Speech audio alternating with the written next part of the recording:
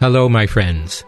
This is Bishop Campbell welcoming you again to a short meditation on the theme of living the Catholic life.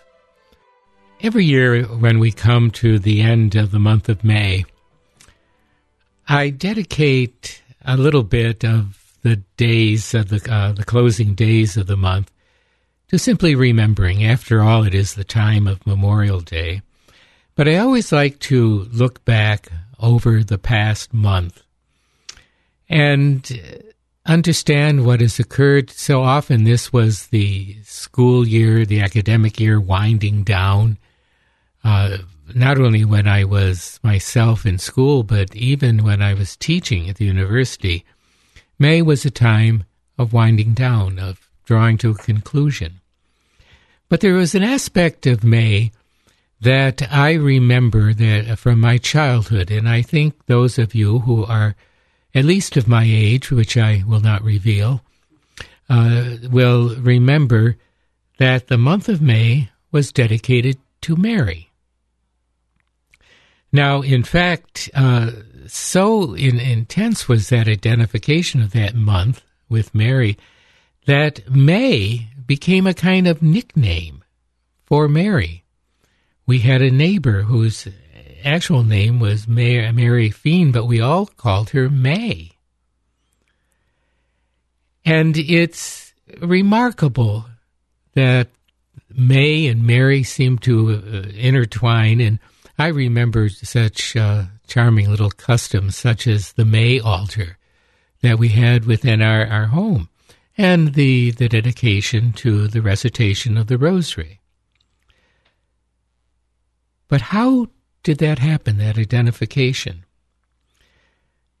The great Catholic poet Gerard Manley Hopkins in the 19th century himself asked that question.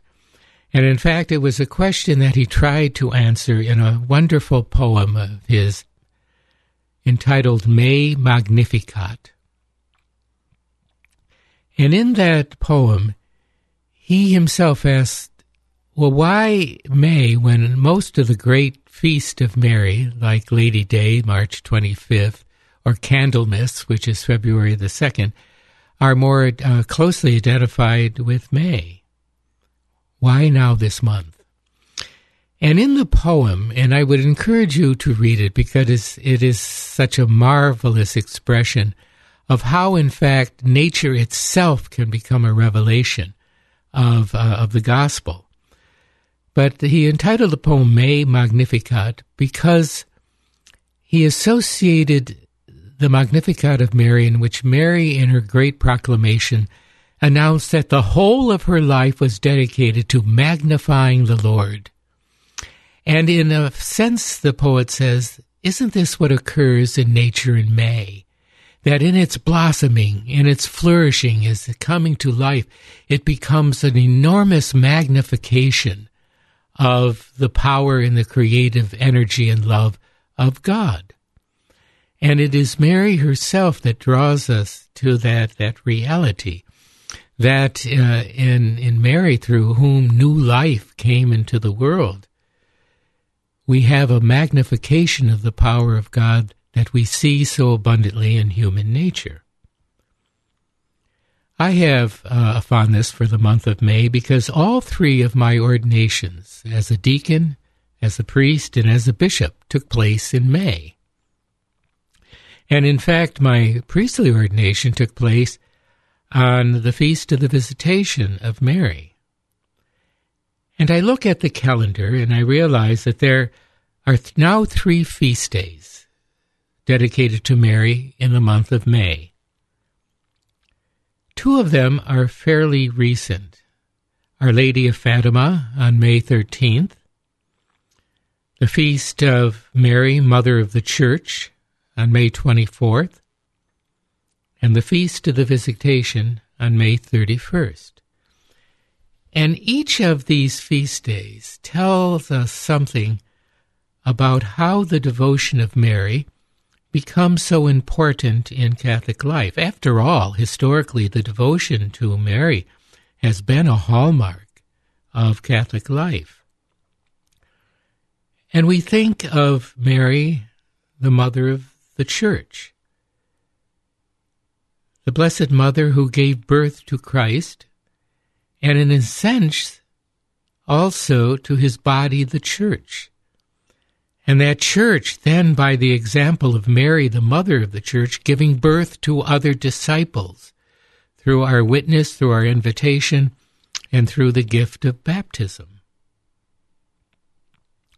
I think of the Feast of the Visitation of Mary, and I've always found it slightly remarkable that, in fact, the first thing that Mary does after being told she was to be the mother of the Savior, which was to be accomplished in a powerful, miraculous way through the power of the Holy Spirit, first thing she does was run off to the Judean hillside to visit her cousin Elizabeth, who was expecting a child. And it always gave the sense of the fact that when you are gifted by God, when you are called by God, you are called to mission. And God's grace is not only for our own sanctification, but our empowerment to perform that mission, especially the mission to demonstrate the love of God for our neighbor. Then I think of Our Lady of Fatima, again, a fairly recent feast day. And I think not only of the apparition of our Blessed Mother to the three young children at Fatima, but other ways by which our Blessed Mother has appeared to the faithful. And these apparitions, although they came in different times, different places, and had slightly different messages, always contain certain commonalities. You may notice that the apparitions of Mary are always a sign of compassion and fellowship.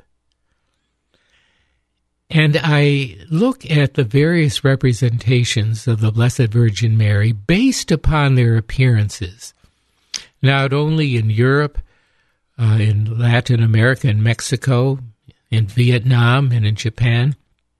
Mary always appeared as like those to whom she is appearing. Mary is one of us.